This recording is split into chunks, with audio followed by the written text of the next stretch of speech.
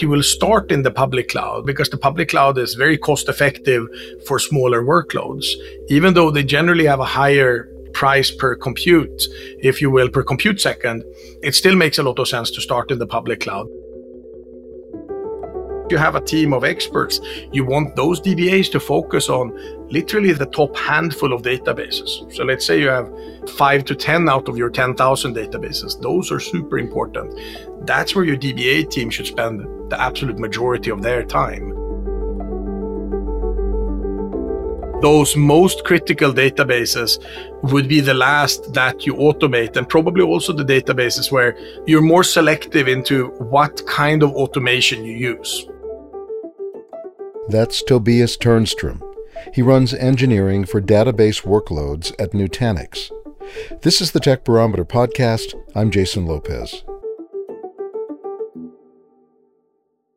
What you're about to hear are his thoughts on databases in the 2020s. So what makes his views important? Well, he's worked at Microsoft on Azure, at Google on cloud databases, and at AWS on Amazon Aurora. In this podcast, he covers topics like the explosion in databases, databases on hybrid multi-clouds, automation, and even careers in databases. Tobias emphasizes that a company's databases are critical properties, and thus company leaders and decision-makers who may not have specific expertise in the technology should absorb what they can about database engines. That's one of the aims of this podcast, to provide insight. We started off the conversation on the kinds of databases out in the marketplace. So generally, there are two databases in the world, as far as I see it.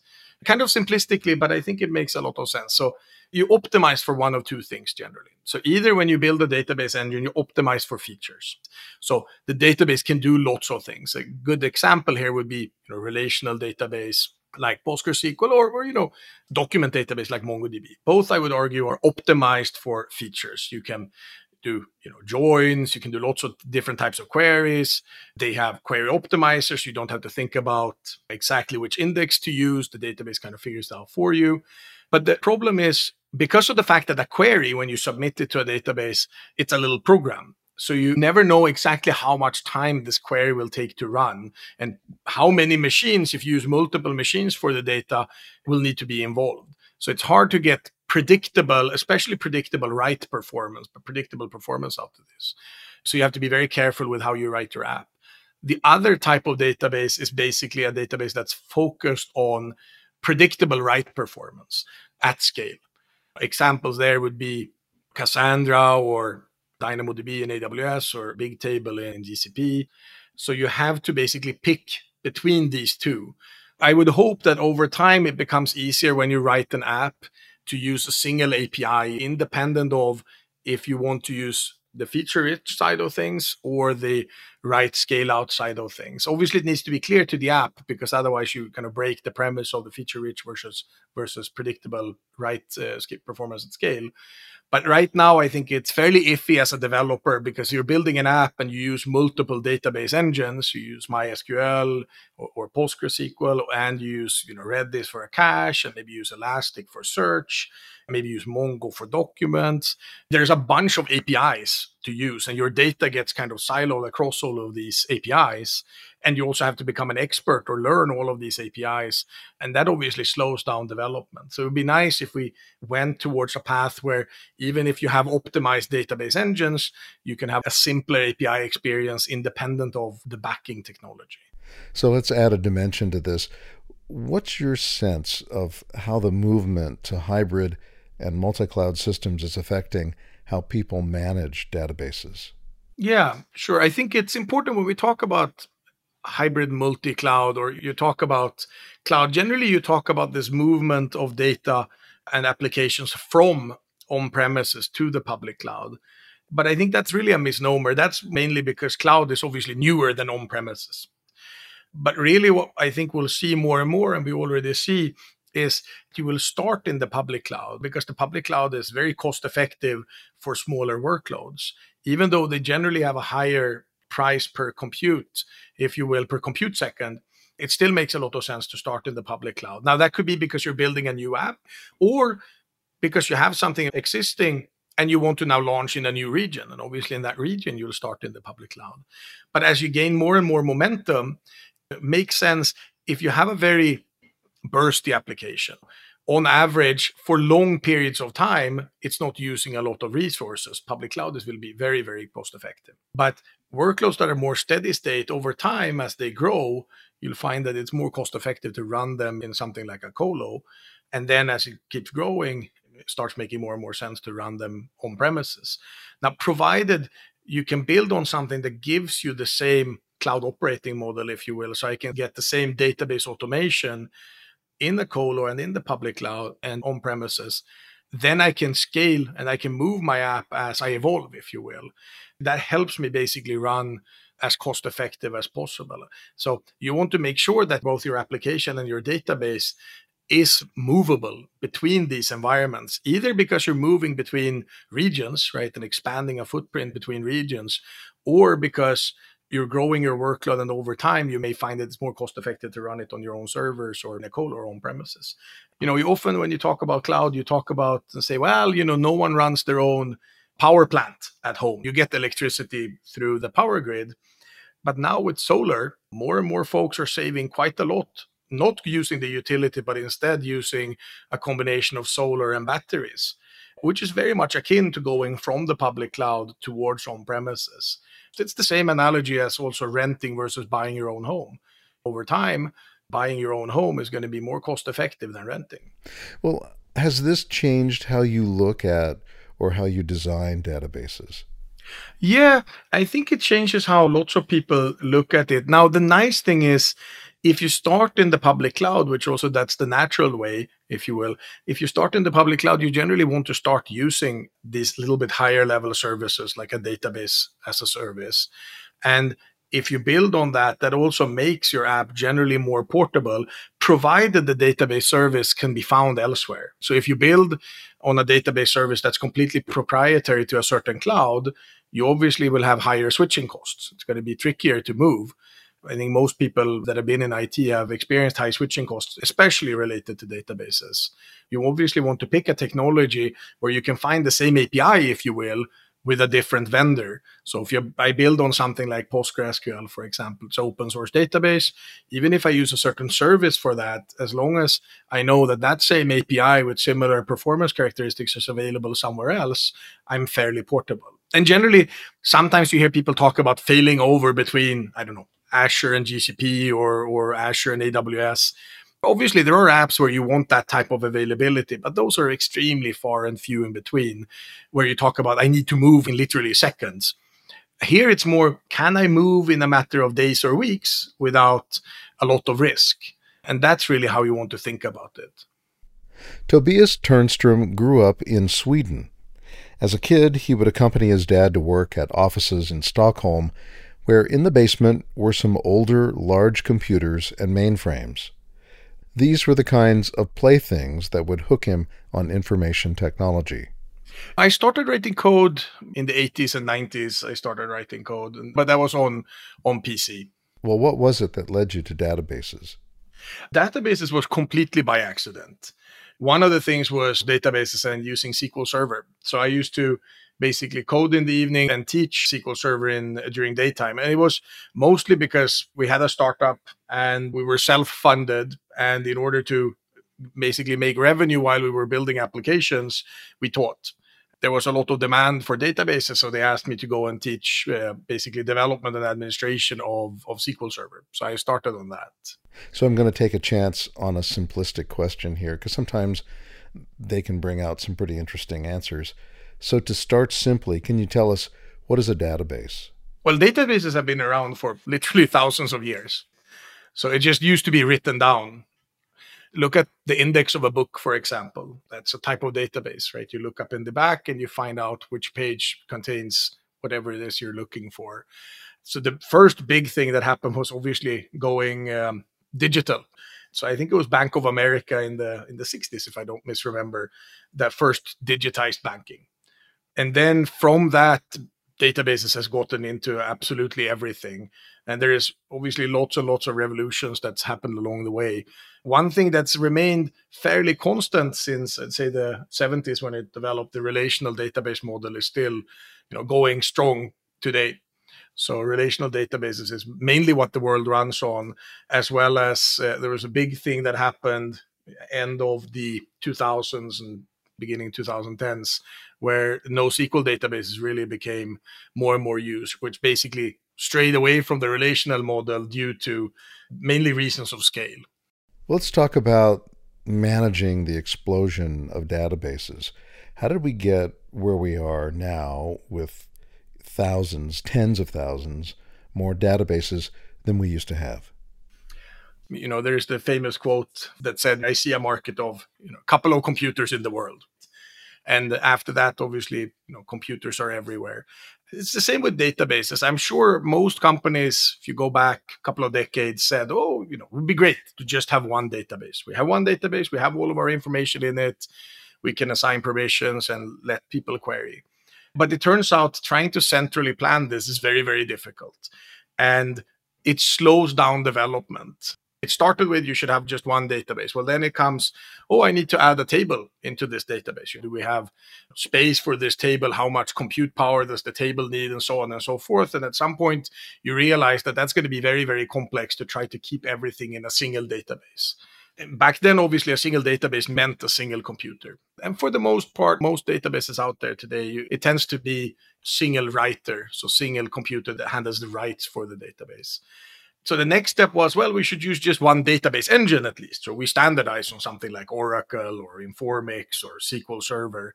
But that also turned out to be tough because as you're building applications, different applications have different requirements. It may be around cost, maybe around scale, it may be around features. So you start saying, if I'm building this application, maybe I should use a different database. Today, it's definitely very different because you generally don't start from scratch when you build a new application. You generally start from some application framework, some app, if you will, that's half built. Obviously, lots of ISV apps out there that folks build on, or take an open source project that's very popular, WordPress. So if you're building on WordPress as your basis, you're going to use MySQL because that's what WordPress uses. WordPress supports other databases also, but by and large, it's a very high percentage. It's MySQL. It's gone from let's try to keep it one and then realize you can't. Then let's try to stick to one database engine, then realize you can't. And then basically as applications evolve, or even now microservices evolve, you'll find that a single microservice may use one database where another microservice in the same app, if you will, uses a different database.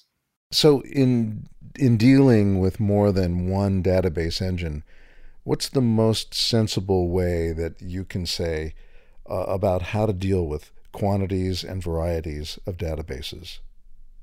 Let's say you have 10,000 databases in your organization. Some of them are development, some of them are test, lots of them are production. First of all, all databases aren't equal. If you want all of these databases to have the maximum number of nines and performance and so on, you can obviously do that, but at cost. At the end of the day, you want to first decide which of these databases are absolutely critical for the organization. And those you invest in one way versus in other databases that may be important, but not mission critical, you invest in a different way. And generally what you want to do is, as you have a team of experts, you want those DBAs to focus on literally the top handful of databases. So let's say you have 5 to 10 out of your 10,000 databases. Those are super important.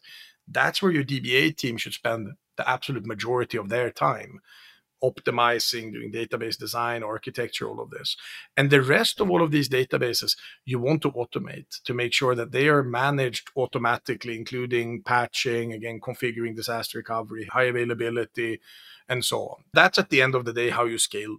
That's interesting, the idea of focusing on the top databases. It makes me wonder if with this profusion of databases, if it's making life difficult for IT shops, for companies in general, or even database administrators. Well, the profusion of databases is really driven by applications and developers. So developers trying to solve a problem, They want to use the best tool for the job. So that applies to databases as well. So they pick the right database for the job. Obviously, because of this explosion of apps, microservices, and using the right database for the job, organizations just run more and more databases, and they run not just one or two, but multiple database engines. And at the end of the day, the tricky thing becomes, how do I make sure that all of these databases are configured optimally, are being patched, are being backed up, or configured correctly for high availability and disaster recovery?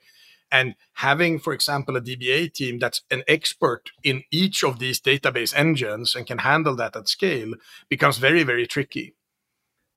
The next part of our conversation turned to database automation. Automating frees people up to focus on higher-level tasks. Most database administrators would prefer to work on database design, architecture, performance tuning, rather than patching or configuring for high availability or configuring for disaster recovery. The thing that I think hits people, and I know lots of folks have built automation scripts and solutions themselves, is that it becomes difficult to scale it. First of all, the devil is in the details. So there's lots of things as you automate that you realize there are special cases all over the place. What if this particular thing happened? Well, my automation script dealt with case A, but it didn't cater to case B. Then I'm in trouble. So are you saying that if you have one thing that's wrong in the database automation, it can render the whole thing unusable? Yeah, absolutely. Automation is, at the end of the day, you're automating something, and that something is taking an action. It may issue a backup, it may create an index in the database, it does something. Whatever that action is, it can fail. So then what should you do if that action fails? And do you need to roll back part of the action, right? The action may have multiple steps. Those steps may not be possible to maintain in a database transaction, for example. So how do you walk back the steps if it fails halfway through, if you will? If it didn't have the intended consequences, for example, then how do you deal with that? And that's interesting. It's kind of like Christmas lights. Yeah, that's exactly right. And so that's part of the problem. Then you get into I run multiple database engines and I run multiple versions of each database engine. And I may also run them on different operating systems. And that quickly expands the testing matrix and the issues that you can run into. Yeah, I see. Well, how do you map out the business case for automation, especially when, high quality developers are difficult to find and even keep on staff? Well, the business case, I think, goes in two directions. One business case is obviously keep yourself safe. And that means having up-to-date patching, backup, DR, HA, and so on. It's the kind of what if scenario, if you will. So that's part of it, of the business case. The other part of the business case is, as you get more and more databases and more database engines, which the direction is pretty clear, that's what's happening. Do you hire more and more individuals to manage those? Or do you make sure that the folks that you have on staff can focus on higher level tasks and look at the whole? Are we investing correctly? Are we focusing on the right database engines? Are we performance tuning the right databases? So on and so forth. I think that's generally the business case, that you want to make sure that the DBA team, the administrators, and the developers that you have are effective and efficient. The other problem that you run in with developers is generally that developers need databases as part of day-to-day activities. So development, testing, and so on, part of a continuous integration, continuous deployment pipeline. And then is this all automated, or does the developer have to work with the DBA team in order to get those databases? And generally, DBAs don't want to be bothered by developers. They want to focus on making sure all of the databases run smoothly. And the developers definitely don't want to wait on getting their database. One of our writers, Tom Mangan, proposed this statement. And so we wondered how you'd riff on it. And here's the statement: let's just automate the management of our massive database portfolio. What does that mean to you? It's not black and white, it's gray. So first of all, you want to automate your least critical databases first. You have your 10,000, you want to start at the bottom and do the first 100 or 1,000 first, the lowest, and then you work your way up. And generally, those most critical databases would be the last that you automate, and probably also the databases where you're more selective into what kind of automation you use. In a high availability setup, it means like if one machine, for example, has an issue, I can fail over to another machine, or maybe I fail over between buildings if one building, for example, loses power. But I can only fail over automatically if I know I had no data loss.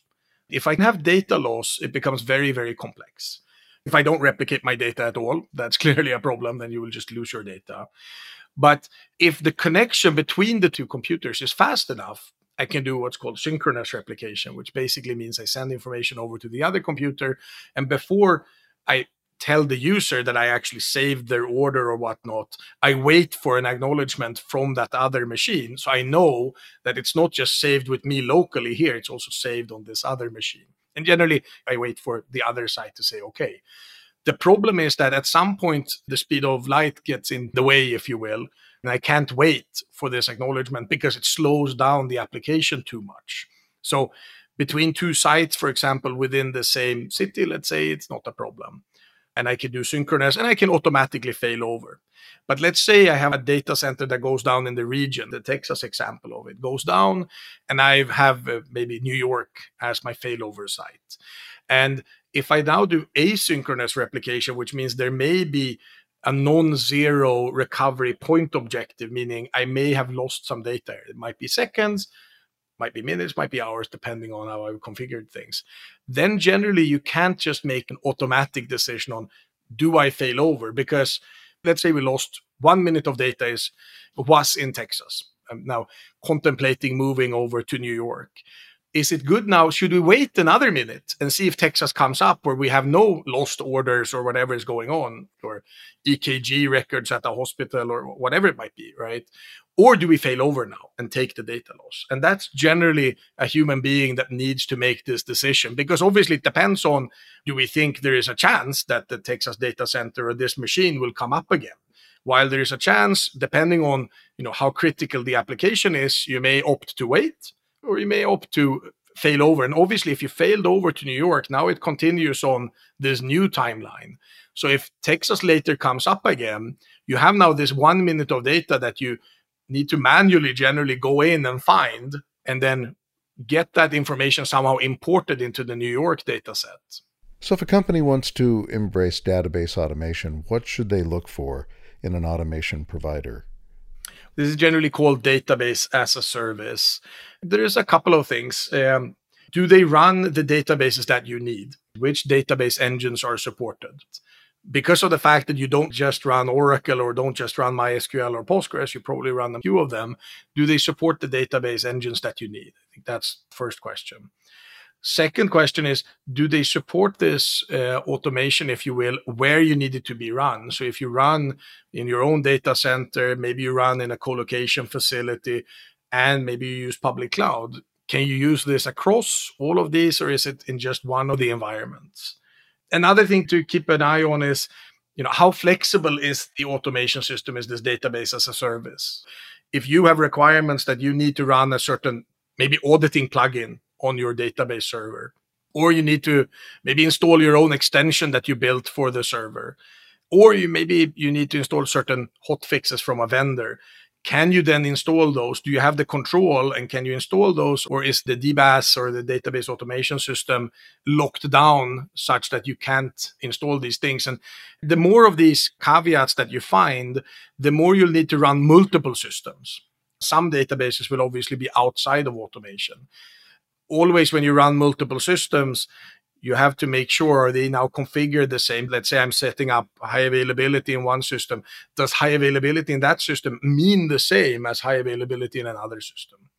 So it becomes harder to manage, harder to make sure that you correctly live up to whatever business requirements you have. Right. Well, let's close with your thoughts on careers. How are these changes, these evolutions in database technologies affecting people's career decisions? What would you tell people entering the field right now? Yeah, it's a very good question. One answer might be, hey, if you haven't looked at open source, that's clearly a strong trend towards open source databases. I would say especially today, especially PostgreSQL, it's fashionable within databases also, so trends change. At the same time, we all know, I think, COBOL programmers make a lot of money today because they're far and few in between. Databases is such a large space. There's lots of activity. And the top 5 database engines, if you look at dbengines.com, which I think is a fairly reasonable source, is Oracle, MySQL, SQL Server, PostgreSQL, and MongoDB today. So if you're using one of those, you're probably in a pretty good spot.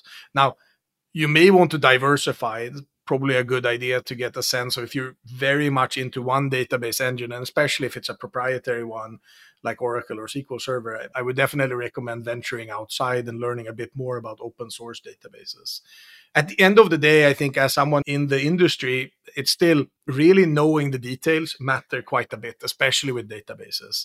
Most of the time, you would pick someone that knows a lot deeply about Oracle, for example, versus someone that knows a little about 5 different databases. Well, at one time, there was some talk about DBA jobs going away, but more realistically, it's probably just changing. So how do you think the DBA job is going to change in the next few years? Yeah, DBA job isn't going away. First of all, I might say that definition of DBA is somewhat unclear or ambiguous, right? Because 2 DBAs next to each other may have very, very different jobs. So some DBA jobs are more leaning IT admin, patching servers, configuring, setting things up. And some DBA jobs lean very much towards developer. They're writing, SQL queries, they're optimizing queries, optimizing database, physical structures and whatnot. And some of them focus very much on database design, database architecture, things like this. So I would suspect that the ones leaning more IT admin will want to move higher up the stack and focus more on, go closer and closer to the application and how do you make sure that the application is highly available, highly performant. That would be the general expectation, I think. Tobias Ternström is VP and GM of databases at Nutanix. This is the Tech Barometer podcast. I'm Jason Lopez. Tech Barometer is produced by The Forecast. If you like this interview with Tobias, check out his 2-part blog post, Modernize Your Database with Cloud Simplicity, at nutanix.com/blog. And for more stories on technology, you'll find them at The Forecast by nutanix.com.